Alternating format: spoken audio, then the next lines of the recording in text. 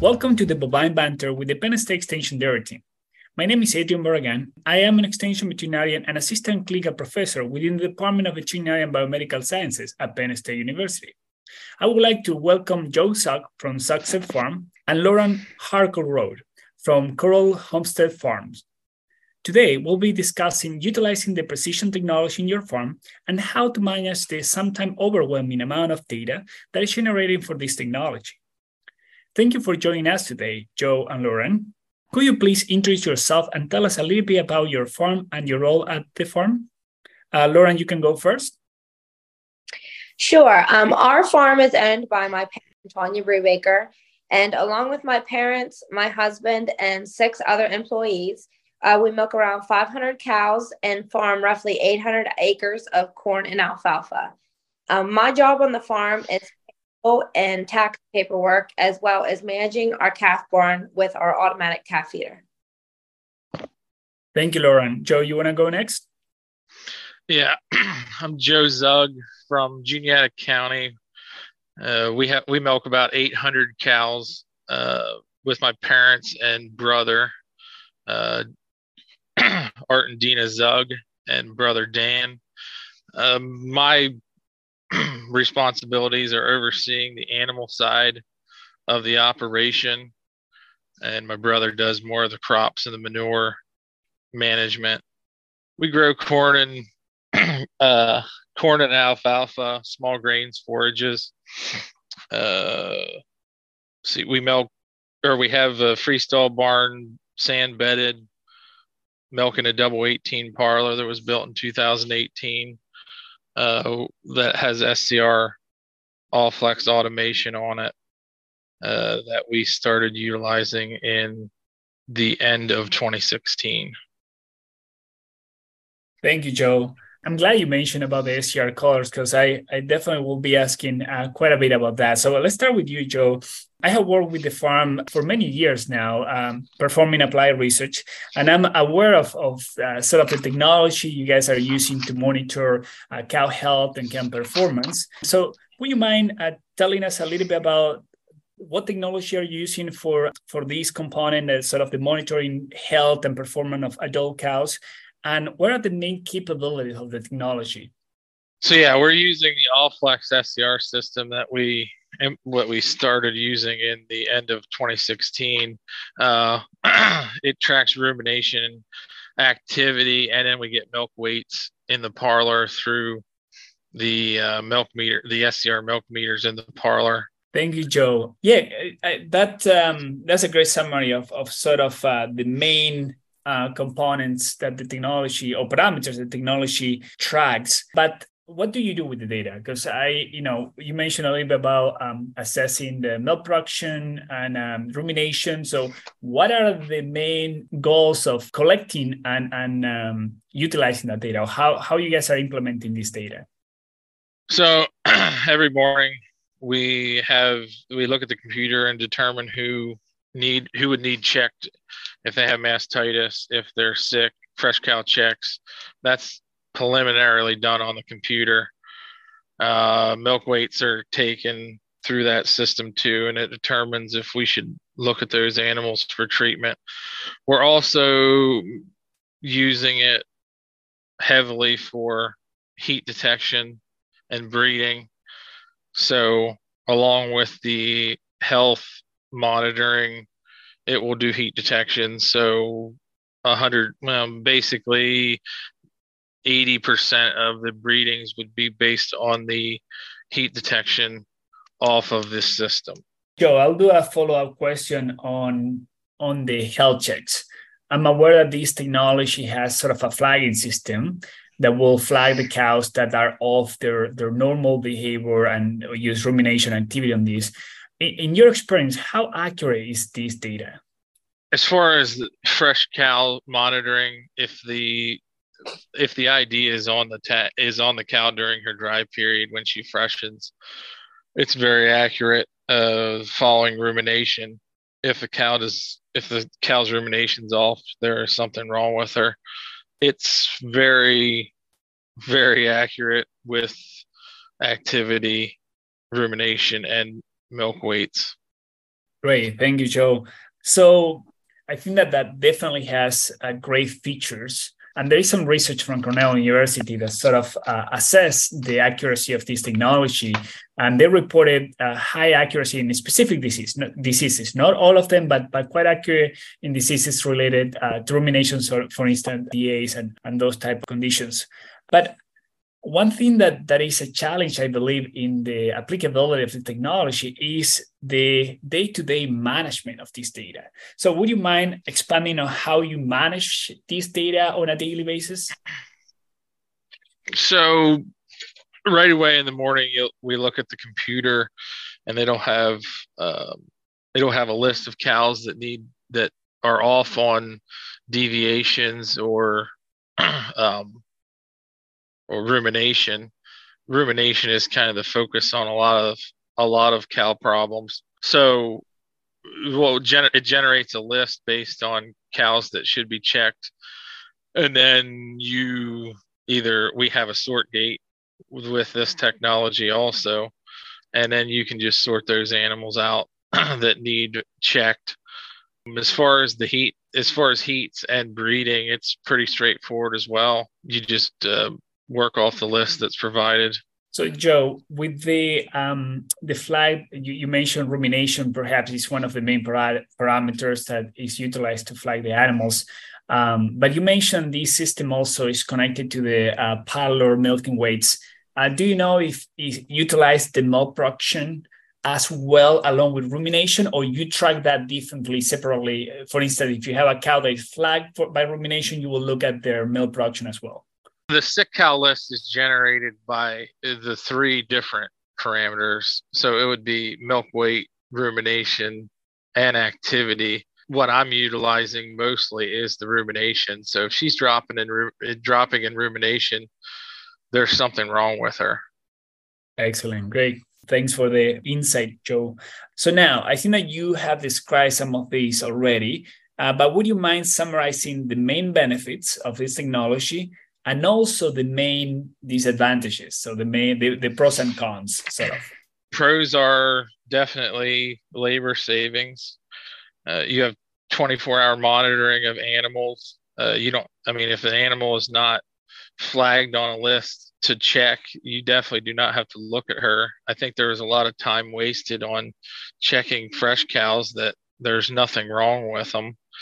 So you can just look at a fresh cow report and say, I need to check these 2 cows, and the rest of them are completely fine.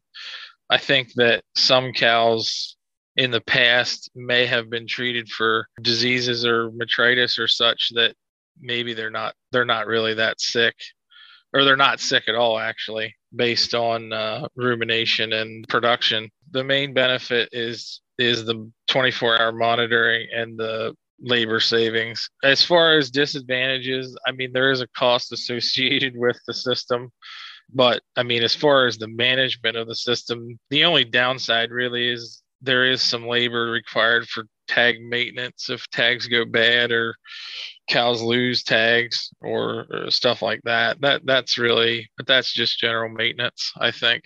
Great points, Joe. And it's interesting what you're saying about the sort of mild conditions that might not require treatment, because there's actually a recent study that have shown that the high percentage of metritis cows that experience self-cure, so they don't need medication. The focus is more identifying those animals that they require the treatment and do not treat animals with antibiotics that might not need it, especially with the concern of antimicrobial resistance. That's a great point. Thank you so much, Joe. Let's switch gears a little bit. And now let's go to Loran. Loran, I know that the farm has been using automatic calf feeders for several years now. Could you please tell us about the capabilities of this technology? Sure. We installed our Gia auto feeder with Forester Tech technology in March 2017. So it's been a little over 6 years. We have 3 stations on our auto feeder, 1 station per pen, and each station can accommodate up to 25 calves.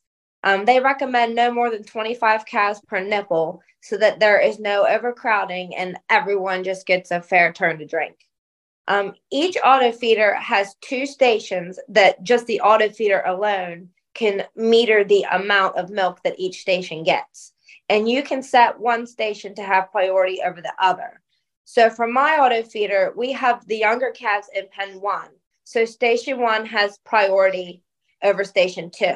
So for example, if a calf on station 2 is drinking and a younger calf comes up to station 1, it will pause feeding the older calf in pen 2. And she will either have to wait until the calf in station 1 is finished, or she just leaves and will come back later. But as I mentioned, my feeder has 3 stations because we needed room for up to 75 calves.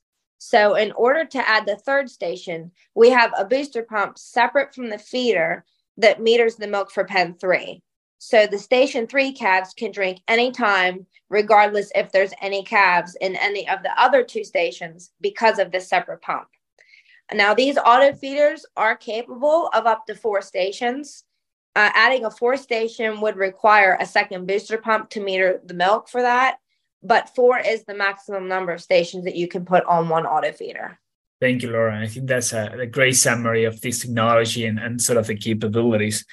So how much data is actually generated from this technology? I imagine there's a lot of in the field work with this technology, but what about the data and the utilization of that data? Yes, there is a pile of data. One of my favorite things about this technology is the Calf Cloud app.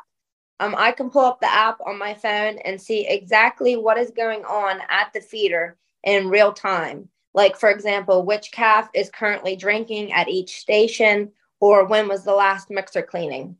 And right on the home page, it will give a quick glance at the number of calves that are categorized under consumption okay, entitled to feed, or alarm.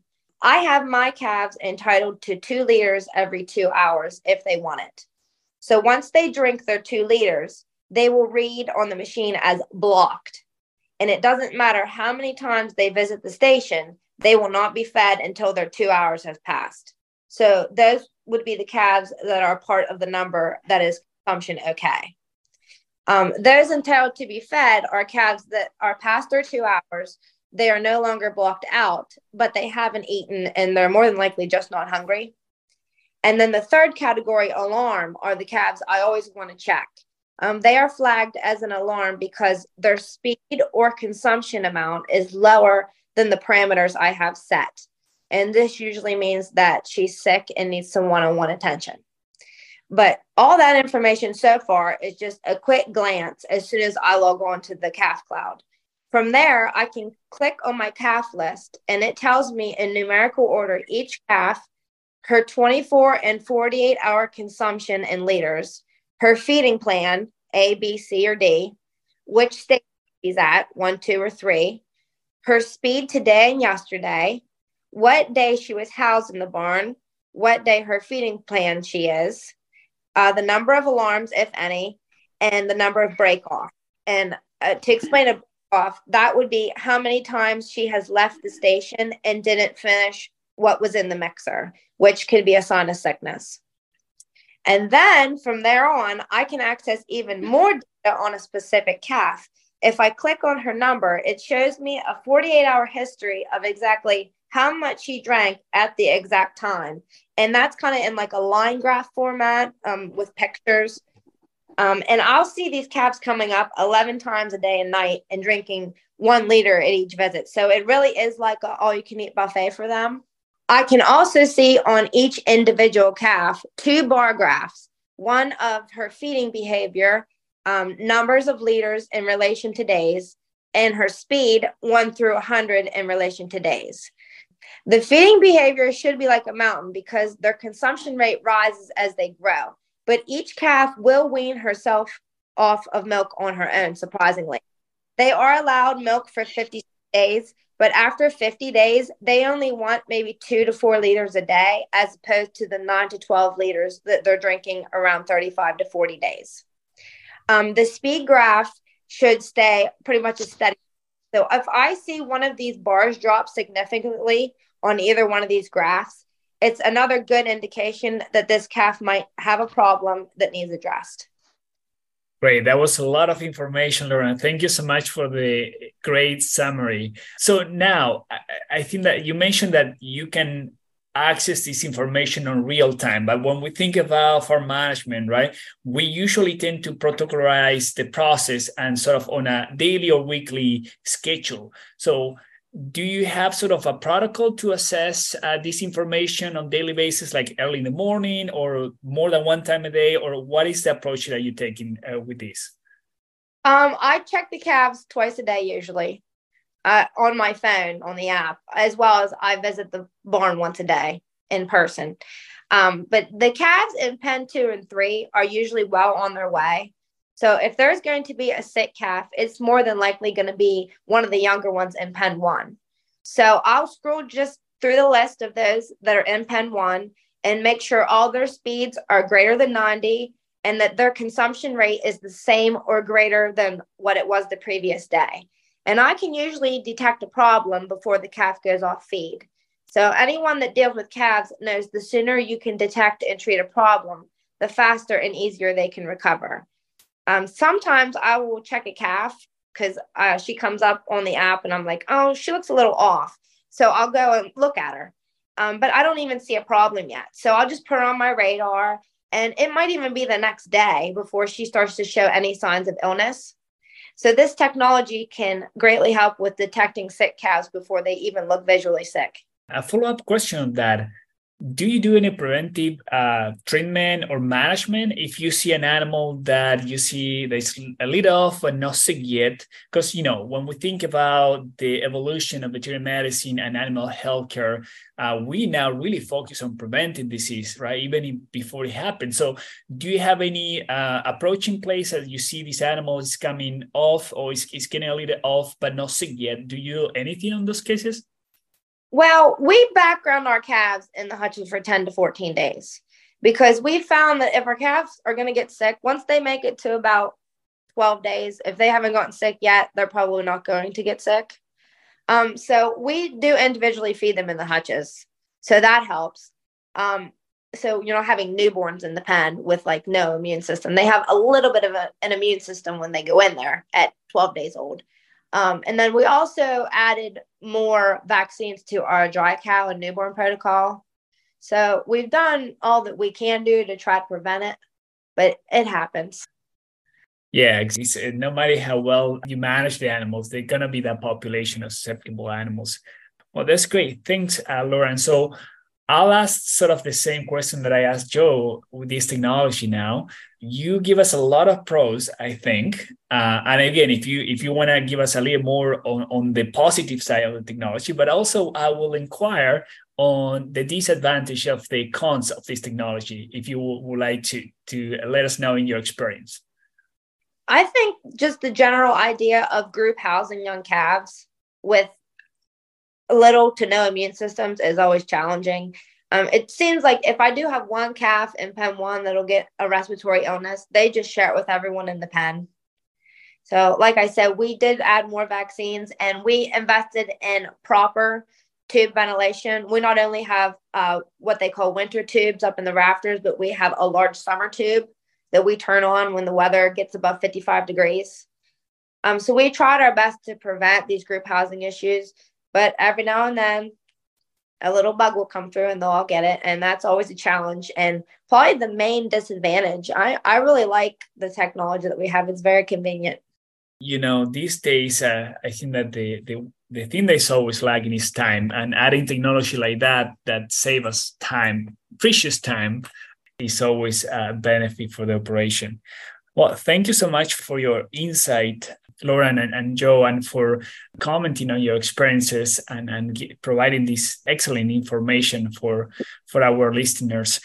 Do you guys have any last comment or tips that you would like to share with our audience? And we're going to start with Joe, and then we can go with Loran. I think that the system that we've put in place has greatly improved our management and efficiency on the dairy. And I mean, when the computer doesn't work, it's a really bad day. So I don't think I can live without this technology anymore. Thank you, Joe. Yeah, it's you get used to pretty quick to the good stuff, right? Mm-hmm. Loran, any last comments for our listeners? I agree with Joe. When the Wi-Fi is out, it's like, what am I going to do? There's no Wi-Fi. Oh no. I would say if you're interested in getting an auto feeder, definitely do your research. Get the proper ventilation and do your research on the auto feeder. Because I was a little overwhelmed at first because I didn't know how it worked. And you definitely have to keep up with the maintenance with your tech guy. I mean, there's regularly scheduled maintenance that you have to do to keep, just like your parlors. You want to keep it running smoothly, you need to do the maintenance as recommended. So just educate yourself. Awesome. Great last comments. Thanks again to you, Joe and Loran, for taking the time to speak to us today. And thanks to all our listeners. Please don't forget to tune in for our next season of the Bovine Banter podcast.